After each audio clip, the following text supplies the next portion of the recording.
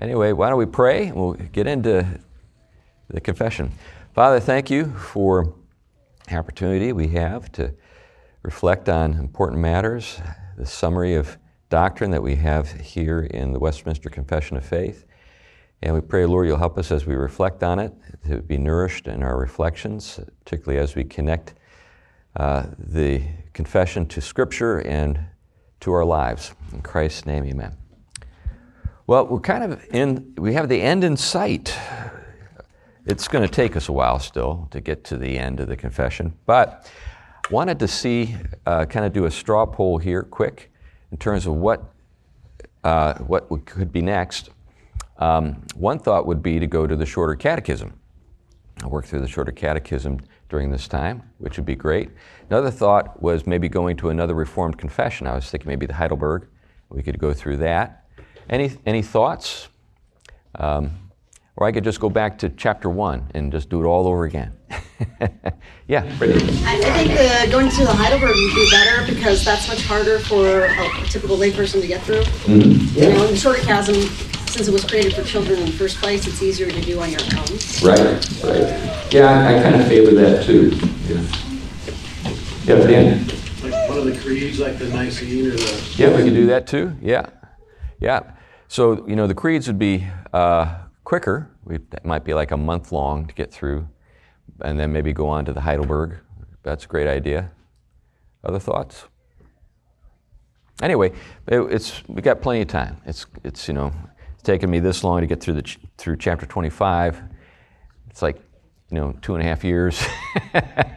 Might take another 6 months to get through the end of it. But anyway, here we are in chapter 25, and we're looking at the 4th and 5th paragraphs. And looks like Tom's got I'm hoping anyway, got the bulletin. No. Well, I might be just, what's that? Oh, okay, great, okay. I was thinking I might just have to, tell you what we're doing from the pulpit. So we're in chapter 25. And we're going to look at the last 2 paragraphs, 4 and 5, really important ones, and 6, really important ones, particularly as it relates to how do we relate, to believers and other traditions. How do we think about that? How do we even think about ourselves? Do we have it all right? Are we got it all together, and everybody else has not got it together? So these are important statements on that. So, number 4, this Catholic Church, remember we're talking about the universal church, both in the invisible and visible senses. Invisible meaning the church as it is known to God, and then visible, not limited to one part of the world or one ethnic group, but everywhere. So this Catholic Church has been sometimes more, sometimes less visible. So in other words, there's kind of a waxing and waning. Sometimes, things aren't going all that great, and the church contracts in size, and other times it grows in size. And particular churches, which are members thereof, that would be us, our particular church, are more or less pure. Wow. So there's an admission here that we might not have it all together all the time. According as the doctrine of the gospel is taught and embraced, ordinances administered and public worship performed more or less purely in them. So again, this kind of narrows in on a very Reformed understanding of what it means to have pure teaching, pure practice, and so forth. The gospel taught, embraced, ordinances administered, and public worship performed, as well as they can be performed. Any thoughts on those particular statements? I think it's lucky that we have a master who can teach you. Well, thank you, Molly. Well, hopefully it's more than luck. Anyway, other thoughts? Now, what I think is really valuable in sort of exploring here is just this sense that we, as our own church, as we're striving to get it right, are always working at it. It's not as though we can just say, "Woo, all done." we've got it all together, we've arrived, because there's some dimension that still needs to be further developed. So let's say that we have a really sound, say, understanding of the gospel and how the gospel is to be preached and the sacraments administered. Well, there's still a lot of work to do in terms of our own lives, right? There's still a lot of work to do in terms of our own fellowship and the communion of saints. There's always stuff to be done to bring our lives into conformity and the worship in the church into conformity. So it's a never-ending process. It's sort of like doing your laundry. It's like you say, well, did it once. What do we need to do it again for? Well, you know, things get dirty. You have to keep at it. There are things that are happening. We're in a world where, people are, we're hearing all sorts of things. We're wondering what to think about those things. We're trying to understand what it means to be a Christian as we respond to those things. So there are lots of things that can imply just an ongoing challenge in this respect. So, you've semper reformanda, the idea that always reforming. I think that's getting at that. There's always something that needs to be done. There's in my life or in the church, both. And then, of course, doctrine. There are points in time where doctrine is polluted, something happens, or what have you, and you having to address that particular matter. All right. On to the next paragraph, and I think this is important to think about because this helps us as we think about how do we relate to believers in other traditions. So the purest churches under heaven are subject both to mixture and error, and some have so degenerated as to become no churches of Christ, but synagogues of Satan. Nevertheless, there shall always be a church on earth to worship God according to His will. So if I think about my own experience, I was converted in a church that is a Christian church. At the same time, I've come to a place where I think that some of the doctrines that church teaches are less than sound. Okay? So it doesn't mean I, cut off all my friendships with those people, have nothing to do with them. It also doesn't mean we don't talk about it either. It doesn't mean like we just sort of like we're all just going to keep quiet about our disagreements, that kind of thing. There's room for this. So now when you think about that, is there any way that maybe you've ever thought about how do you kind of like categorize it all? How do we think about it? I don't think there's any formal thing I've ever come across, but any thoughts on that? Think When I about walked what through specific. this, Just a second. Okay, Mom. Yep. Okay. okay, when I first walked through into this church, I walked a mile because I used to live on 151st Street. And then Jared Curlish, he was a minister then, said, I just hadn't found a church after we moved up here. We moved up here in 1989. Mm-hmm. Well, we're glad you found us. Yeah. Great. Someone over here. Just more clarification, think about specifically what. Okay, well, let's think about just in terms of, I've got some Baptist friends. I have some Pentecostal friends. I have some Wesleyan friends. I have some Roman Catholic friends. I have some Eastern Orthodox friends. At what point do we say, okay, we've got some, kind of growing disagreements. The further out you go, the disagreements become more significant. When do you cross the line and you're not dealing with a Christian any longer? Like Mormons. If we were talking about Mormons, or we're talking about Unitarians, or we're talking about Jehovah's Witnesses, what point do you cross the line? You say, okay, we're outside the faith. Yeah. My approach is always then to base it off of the verse in Romans, which if you confess with your mouth the Lord Jesus and believe in your heart, then you shall be saved. So anybody who professes that and treat as a Christian, off of that, obviously, if you're living in sin, well, then I can talk to you as a Christian because you're professing that. And then there's the layers of theological things where the Bible clearly teaches certain things. Not all churches follow those. So, yeah, I would say that I approach anyone who says that as a Christian, but then off of that, I guess in terms of like more faithful Christians than not, like the further you are away from the theology of the Bible, the more in danger that your faith is not actually real. Yeah, I think that's a good point. So I think one of the things you're getting at here, just as I'm hearing you, tell me if I'm not on track, is there's kind of the practice of personal faith, and then there's the sort of the objective content of their confession. Yeah. So for example, my mother-in-law, I love her. She's a believer. There's some theological things that she believes that are just nuts. you know what I'm getting at? Then, we think about institutions. Let's say, for example, we're talking about the Roman Catholic Church. I mean, obviously there are things we as Reformed believers strongly disagree with concerning certain doctrinal positions that the Roman Catholic Church holds. Does that mean it's impossible for a person to know Christ in the Roman Catholic Church?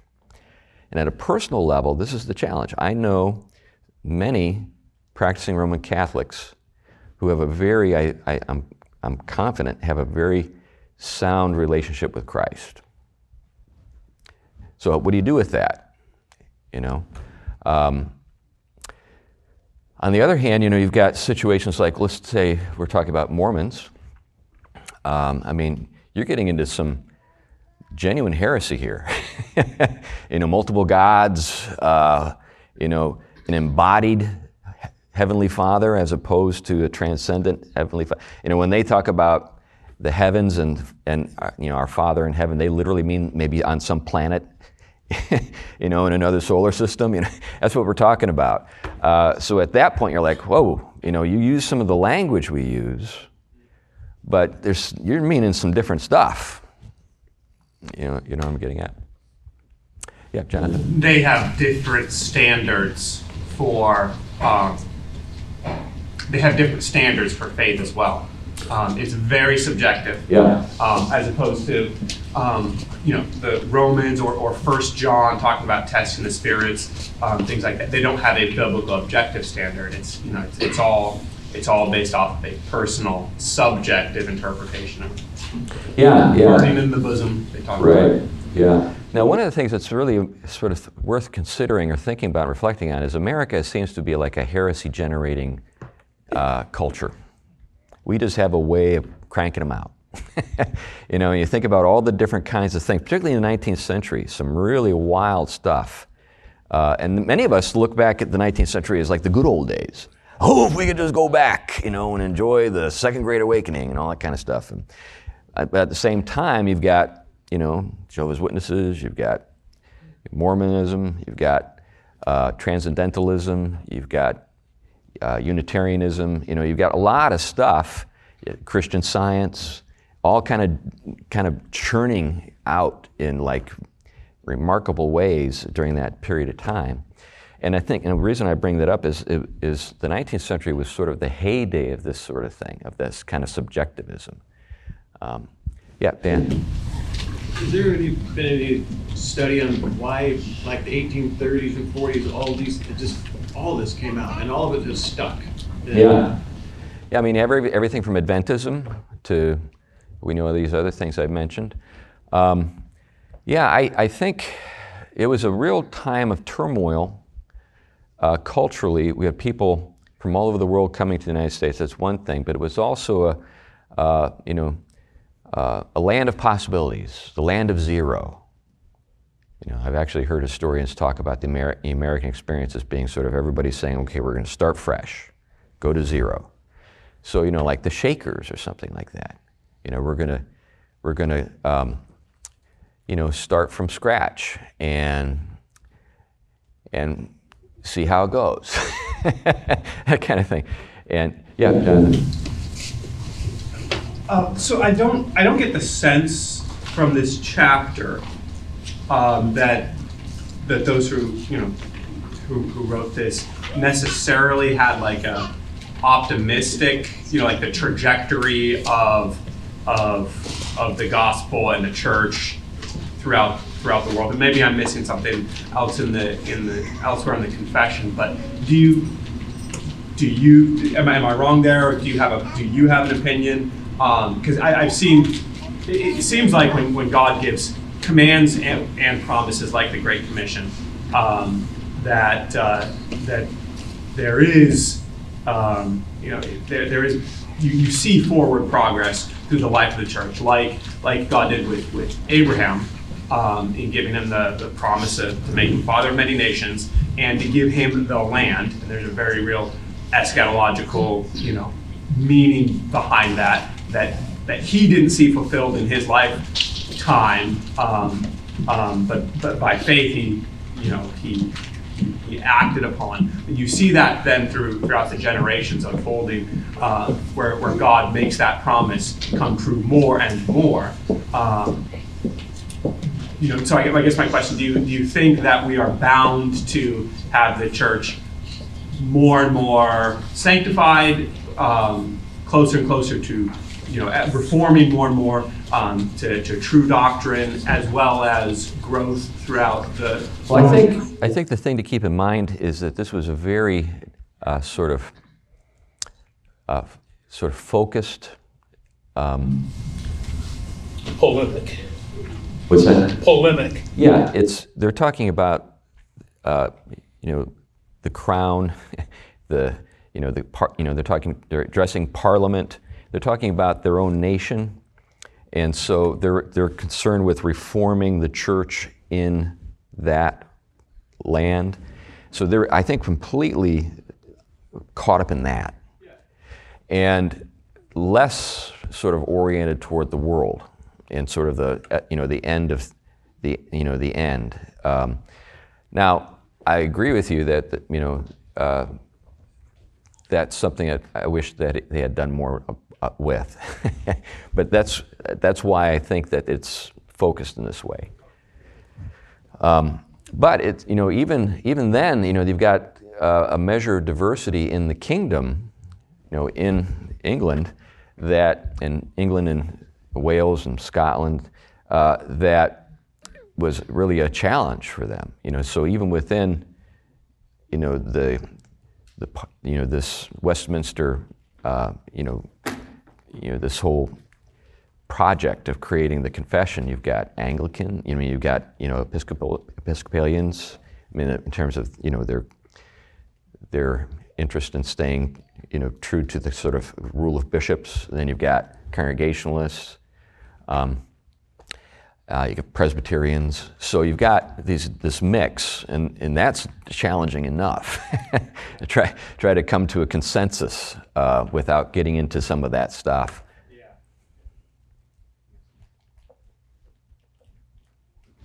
Yeah, Jiho.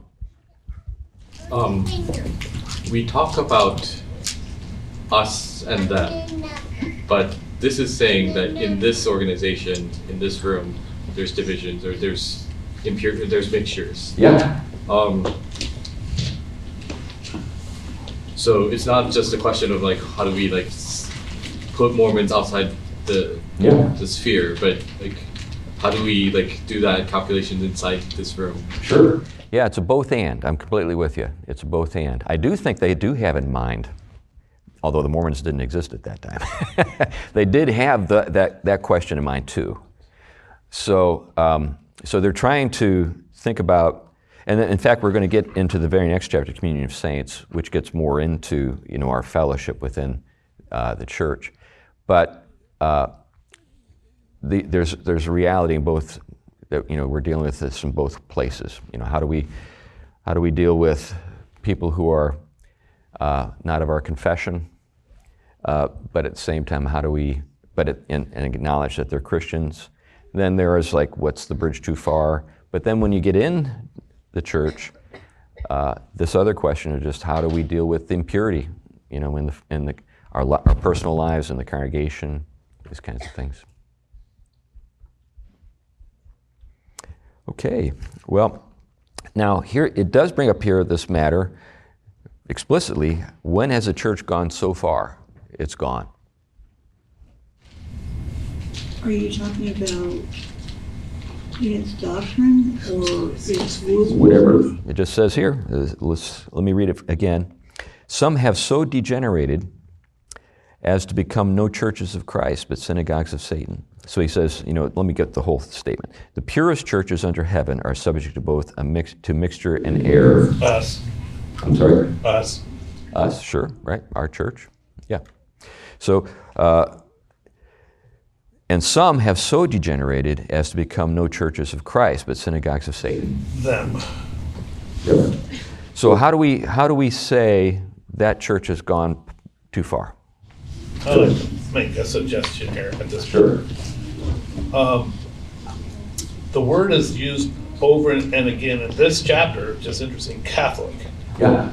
So what they're saying is that they're appealing to like places in Romans where it says they're cut off, or you could be cut off. Mm-hmm. So there is, I think in the minds of these writers, a doctrinal application that says either us or them. Mm-hmm. And them is when you're denying the essentials of our historic Christian. It is an historical doctrine, and I like to appeal to myself, the Apostles' Creed. Yeah. I think that's a very good measure. Just a couple hundred years later, in Reformed churches in New England, this was a huge thing. The Unitarian controversy. So Unitarianism swept through New England. And in fact, I remember there was a church in Boston called Second Church of Dorchester, and I was involved with kind of trying to revive it. And it was an enormous facility, colonial church building, could seat probably 700-800 people. And the square that was located in was named for the founding pastor, Codman. It was Codman Square. But there was a Unitarian uprising in the church, and they actually barred him from his own pulpit. And it's kind of legendary that when they actually hired thugs to surround the pulpit to keep him from going into it. And he went up to the front pew and just stood on it and preached. But that's something that happened in a Reformed setting. I mean, these, just down the road, Jonathan Edwards' world, this. So when Edwards was dealing with his own controversies, this was sort of in the distance, so he could see it coming, this kind of stuff. So now, Unitarians, are they Christians? If you use your definition, and I think it's a good one, the answer is no. They deny the divinity of Christ. How about the PCUSA then, or in the 1900s, early 1900s? Yeah. Well, I think when we're dealing with, when it comes to any denomination, this is a warning to we could be this, 100 years, 200 years down the road, we could have that same thing. And so that's why you always have to be vigilant.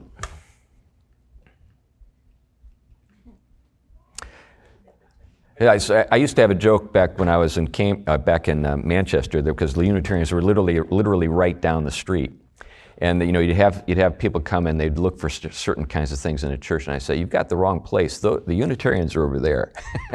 If you want that, they're happy to do it. They'll bless anything.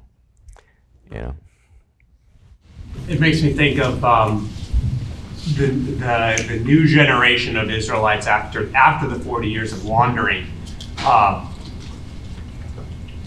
Gets circumcised, and God speaks to them, renewing the covenant, and he says, this is a covenant I did not make with your fathers, but with you. Even though it's like almost the exact same words that their fathers had heard, each generation must renew the covenant in that sense. And God is faithful. God is the faithful administrator of that covenant, but it has to be owned both corporately and individually. Yeah, I think that's right. I think they're just, if there's any lesson that we see in the Old Testament, it's that there's this waxing and this waning kind of thing. It's always going on, and there's always a need for renewal. I think we were just talking about this, I think, a couple weeks ago.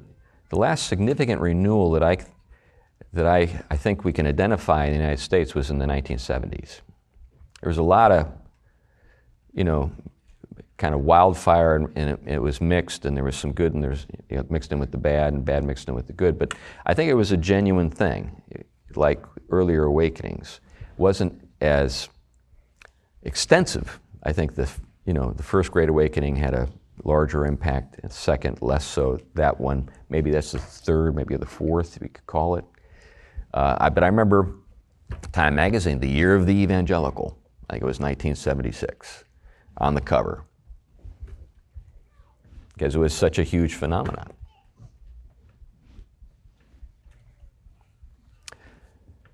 Okay, well, so what this implies, of course, is that not only elders and officers, but I think we all need to be capable of identifying heresy and calling it what it is.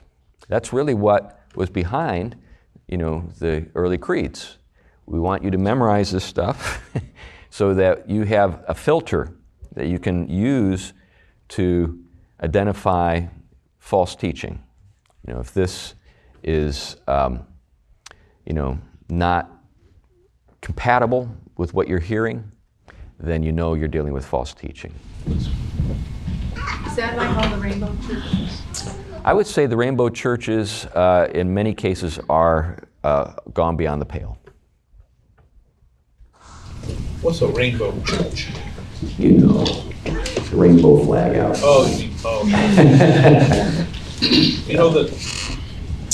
The Protestants have a problem.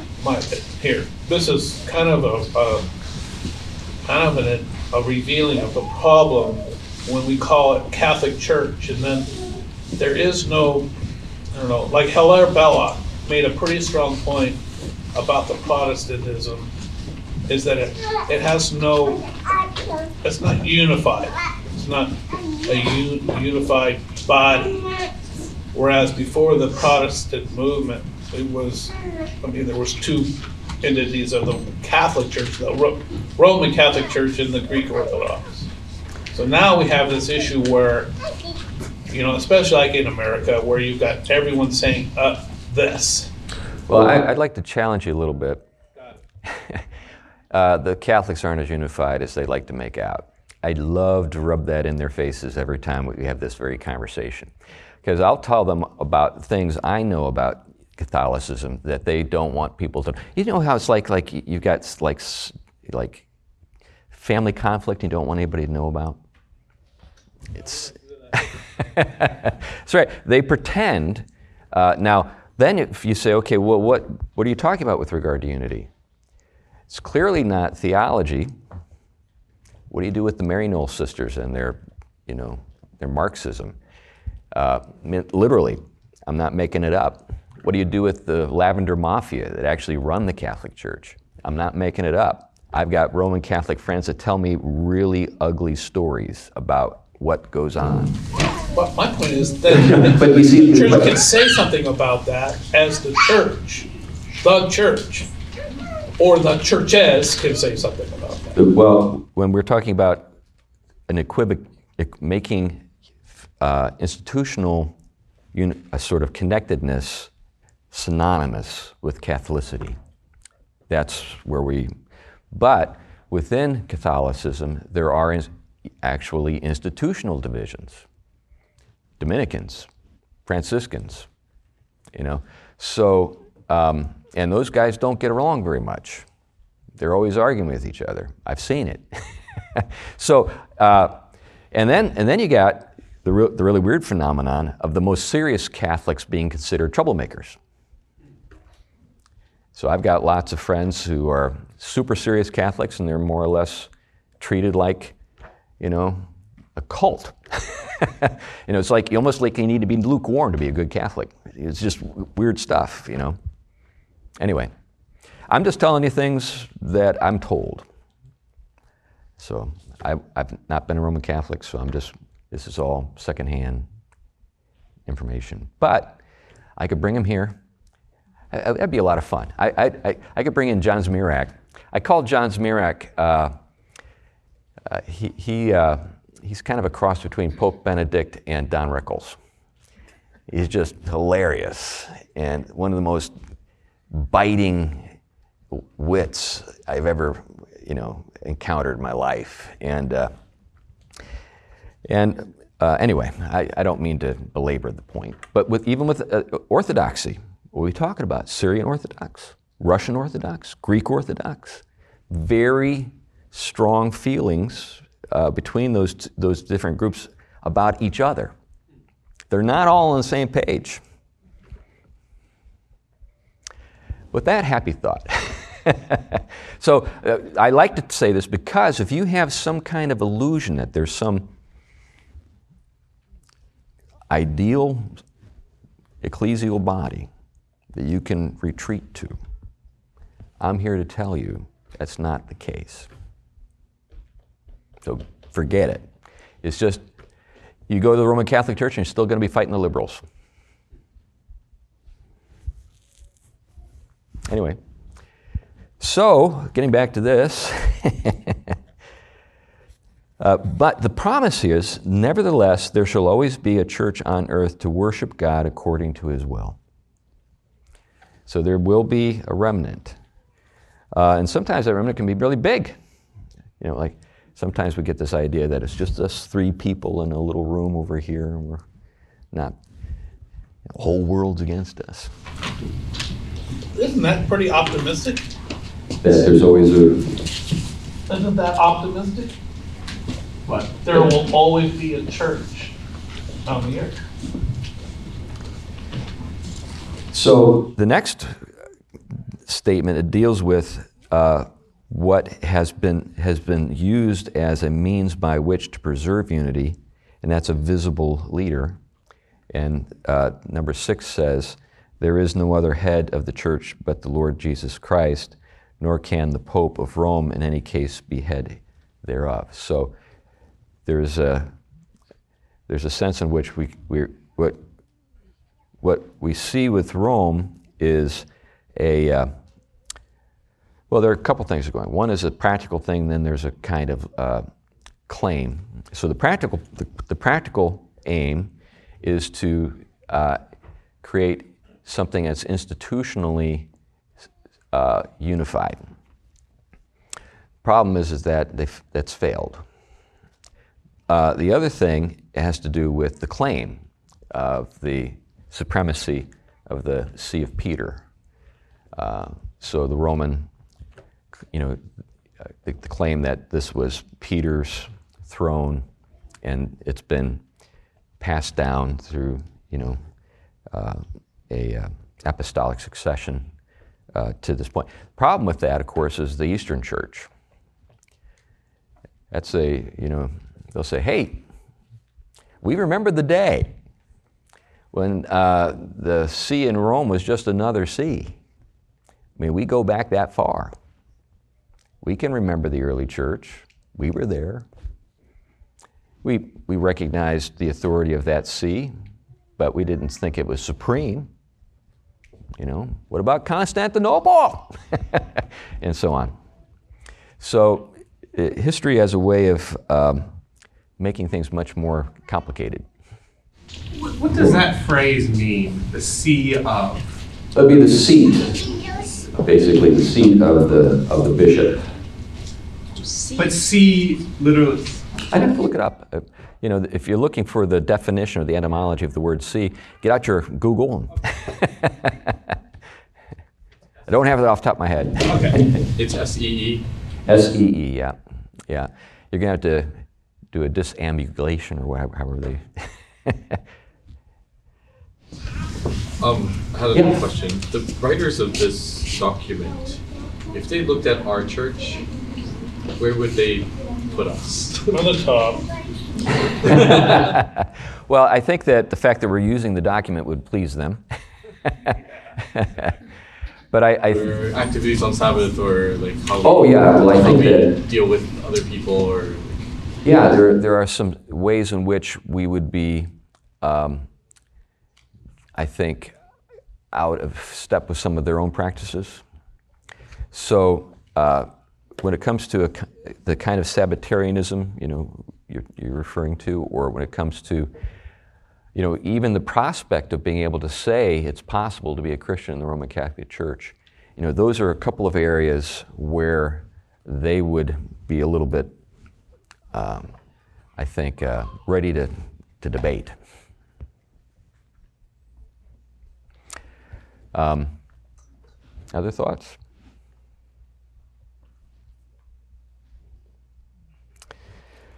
Okay, let's go on to chapter 26 then.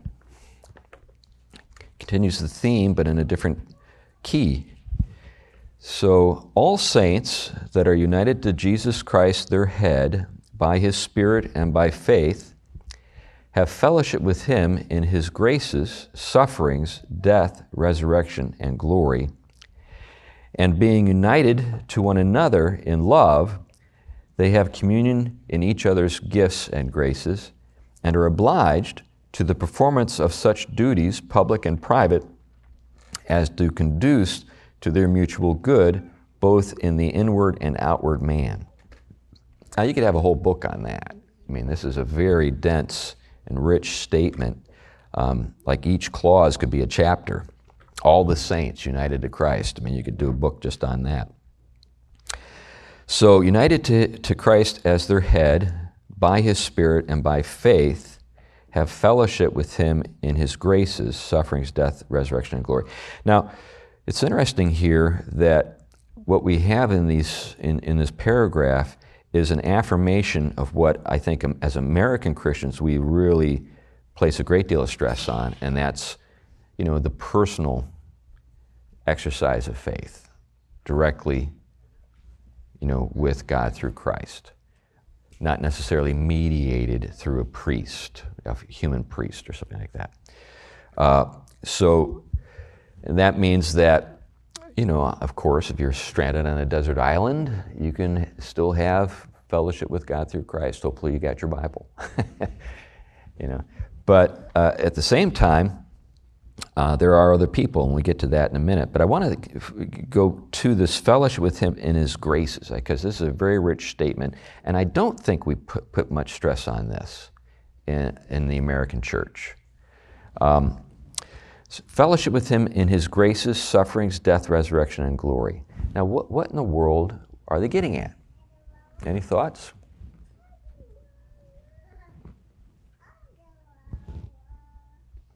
So like when Apostle Paul says, you've been raised with Christ, and you say, what? I'm right here. I haven't gone to heaven, I don't feel resurrected. But anyway, Paul says you are. You're raised with Christ. And you can say, you can interpret that as sort of a moral, sort of resurrection. And that's fine, and I think that's appropriate, and that's right. But I think Paul is talking about something even bigger. So any thoughts? Here's an idea. So when we're talking about our fellowship with Him in His graces, sufferings, death, resurrection, and glory, first of all, He came to us to endure those sufferings, right? To endure death, but also to be raised, and it was all with us in mind. In other words, He didn't just say, I'm just going to do this because I'm looking for some kind of really interesting thing to do. It was a rescue operation. So we were dead in our trespasses and sins, and then sort of keeping in mind that when we're talking about the creation from God's perspective, we're not talking about God being sort of like subject to time in the way we are. This is a very important thing to keep sort of in view. It's hard for us to appreciate it, it's impossible to comprehend it, but what that means, in effect, is that if God says it, it's done. It's done. There's not like, well, maybe it'll happen. It's done. Even if it hasn't happened yet in time, it's done. You have been raised in Christ. It's done. It'll be realized as an experience for you sometime in the future, but it's done. So there's that. But I think there's another feature to this, and that has to do with our ability to, in the Spirit, bring our sufferings to Christ, right? Identify with the sufferings of Christ, right? So when we hear about the crucifixion, we think about how that suffering was for our sakes. There's a capacity we have as human beings that God has given us by, the fact that we're created in His image to sympathize, not just with, each other, but even with our Savior.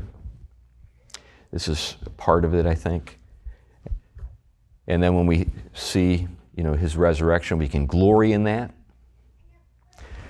There's that old spiritual, were you there when they crucified my Lord? It takes you through this whole thing. So there was a really, and of course that's written by some almost illiterate people, but they get it. They get it. Were you there when they crucified? So they're participating with the whole process. It's like identifying with Christ as He's suffering, identifying with Christ as He's crucified, identifying with Christ as He's raised, glorified. Powerful stuff. Mm-hmm.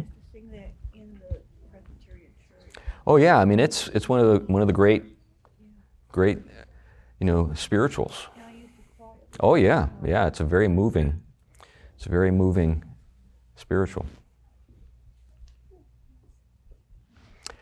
Yeah. Isn't it amazing that the church has understood, God's people have understood this even before Christ, like Job saying, yet in my flesh I will, though He destroy me, yet in my flesh I will see the Lord, or asking the rhetorical question of, if a man dies, will he live again? Right. All the days of my service I would wait. You will call and I will answer. You will long for the work of your hands. Job asked those questions. Abraham, as well, the promise he's given of the land, he understands it's more than the physical land, but it does include the land. And the only land he ends up owning is the land to bury his dead wife. Yeah. Right? And he knows there's resurrection. He knows that God's promise will be fulfilled. Right? He does not come to possess the land, but he takes hold of the promise. Yeah, I've heard it likened to this. It's kind of fun. Imagine some guy from Puerto Rico washing up on a raft on Cape Cod and walking around like he owns the place. Yep, it's mine. God promised me all this. He's living on a tent on the beach. It's mine, all mine. Thank you, Lord. Just no one else has kind of caught on yet. Yeah, Victor. So this idea of union with Christ, as I've talked to you about this, John Murray's Imputation of Adam's Sin is a book. And the operative word there is solidarity. Not merely, or he calls not merely representation, but solidarity. So it's because of this language why I believe in the doctrine of limited atonement. I believe in doctrine of limited atonement, not because he elected some to share and something. That's true. But I believe in limited atonement because when Jesus Christ died, somehow mystically united to him, and I don't know time in eternity, I died. When he rose, somehow mystically with Jesus, I rose, he ascended, and he seated me in heavenly places. Yeah, I think, when we use the language of, mystery, there's a connection. Mystery, this is an interesting thing to think about. So the term or the word mystery today means an unsolved puzzle. It's a mystery. So that's why when we think about, a mystery on as a book or as a film, we think about Sherlock Holmes, and by the time the book is ended, the mystery is gone, It's all cleared up. It's a very modern way of thinking about it. The word in the Greek, mysterion, means something hidden inside something else. So a mystery is never cleared up in the sense that, now you might say that we have a deeper understanding of it, whatever, but the word we translate into the Latin sacramentum, was the Greek word mysterion. So sacraments, so if you're looking for, where do we find a reference to the sacraments in the New Testament? Well, you have to keep in mind it's the word mystery, mysterion. So like when we have the sacraments, there's something going on. There's something real going on. We're going to get into that in a few chapters when we get to the sacraments. But there's something real going on, even though on the surface, it just looks like a bunch of people taking little pieces of bread. Or it just looks like a little baby getting wet. But there's something real going on that's spiritual in character at the same time. Now, trying to understand that, trying to define it and nail it down, this is what leads to church splits. This is where we get into the big debates about transubstantiation and stuff like that. But if we can kind of keep it simple and just say there's something real and spiritual going on here. This is not just a sign. It's more than a sign. It's something real going on as we're participating. And that's the language that Paul uses, participation. So when we think about justification and sanctification, justification is declarative and juridical. God says you are forgiven. You have been justified in Christ. It's something that you just have done to you. Boom. Then participating, that's sanctification. You were, working with the Spirit, being led by the Spirit, attending upon the means of grace, reading your Bible, fellowshipping with Christians, trying to grow in grace and become more like Christ. Your will is being sanctified, so that means your will actually has to be exercised. It's not just a passive thing. I just sanctify me. Just sitting there, you're actually working at things. It's because Christ is, it's because, God is working on you that you do the work, that kind of stuff.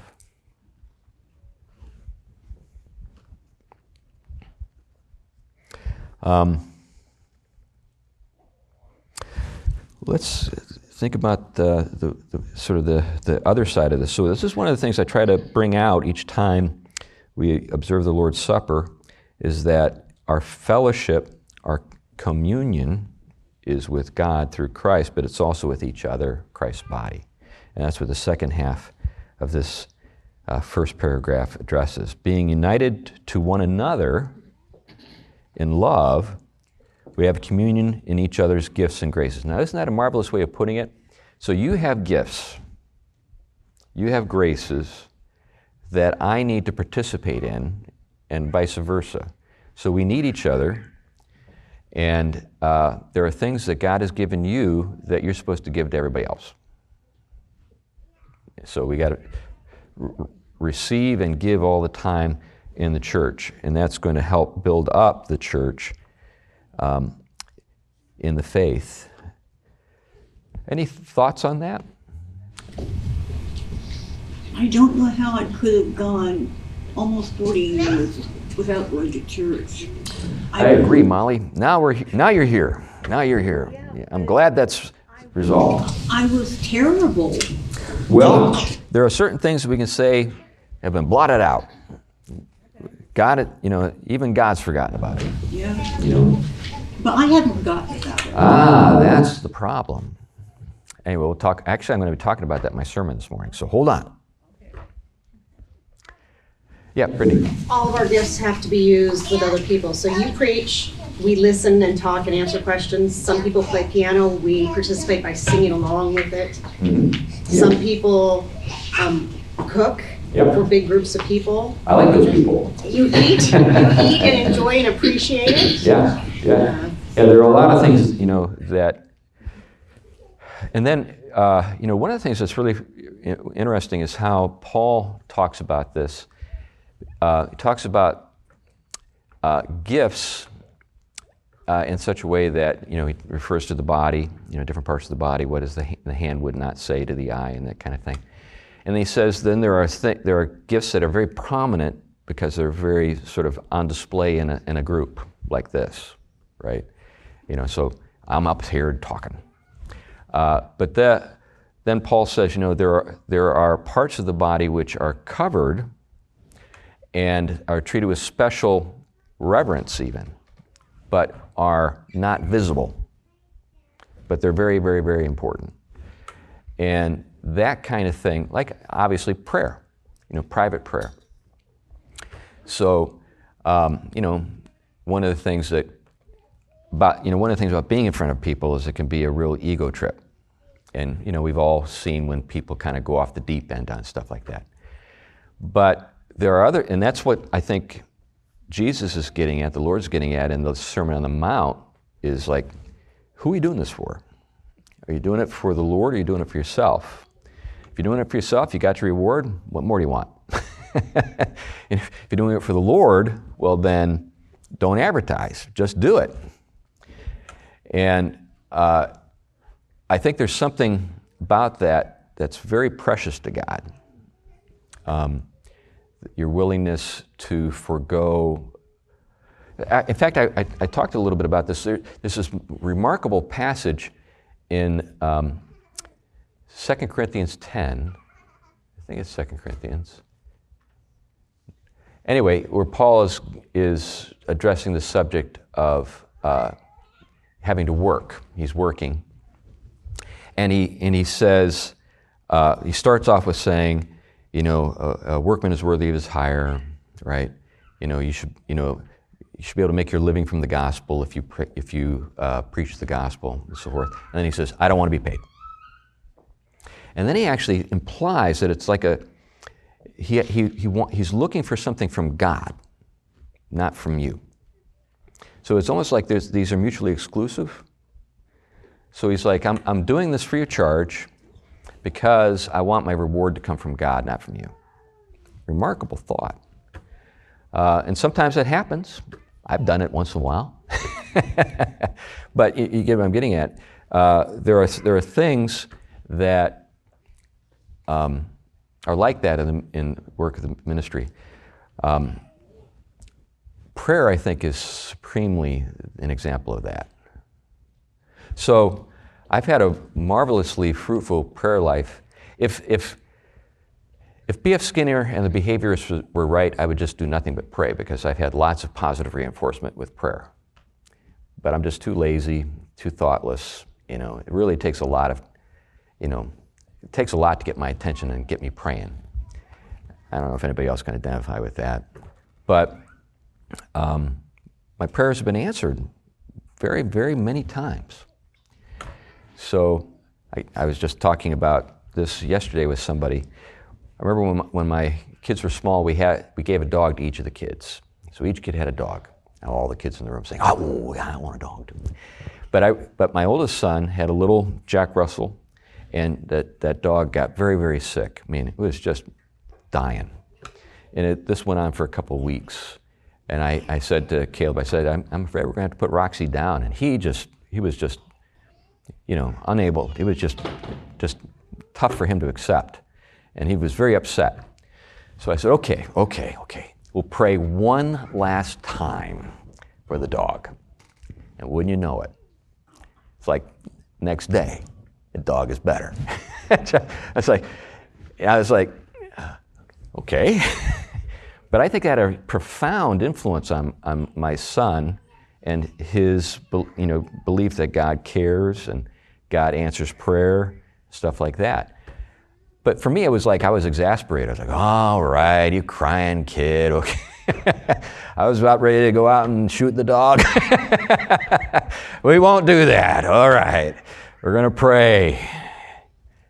Then the dog's better. It lasted, I think, another 7 years or so. So anyway, any other thoughts on this? It's amazing what God teaches every single day. I mean, Yeah. I haven't gone to church in almost 40 years, and then I walked. And now you're here. Well, he knew what I needed. Yes, he does. He knows what we all need. Yep. Gio. This isn't an English question. The word graces in this paragraph, what does it mean? Yeah, I think that when we're talking about God's grace, we're talking about one thing. When I think about graces in this sense, these are gifts from God, kind of charismata, you could say, gifts from God that have an expression through just how we conduct our lives and how we relate to other people and the things we do for them. So, the graces would be like praying for each other, or encouraging each other, or visiting the sick, so those would be the graces. So not so much declarative, like you are now forgiven. That's a demonstration of God. It says gifts and graces, and so it seems redundant to say so. Yeah, well, that's maybe it is. That would be an interesting thing to go into the room and they were because they debated every single word. So I've been trying to puzzle that together. Yeah. In the sequence for Jesus, it's graces, sufferings, death, resurrection, glory. There's a chronological sense to it. And graces just seems like his bodily presence. That's a good. I think that's sound. Yeah. But I think that, when we think of the graces, we'd also include things like his healing ministry, his teaching, those things. So I think that would be inclusive of those things too, but certainly starting with that. Yeah, just the verb to grace us with, the only thing that you can say after that is your presence, right? I can't think of anything. But the presence would mean, yes, but also the activity that would come with that, yeah. Other thoughts? Well, anyway, next Sunday I won't be here, so Pastor Nolder will be teaching, and I'm not sure what he's going to talk about yet, so I can't tell you. But I'll be back the following week. Let's pray. Heavenly Father, thank you for, again, this time. We pray today, Lord, that you'll help us to worship you in spirit and in truth. And we pray, too, that you'll help us to be gracious and giving and keep the needs of others in mind as we fellowship even this morning. In Christ's name, amen.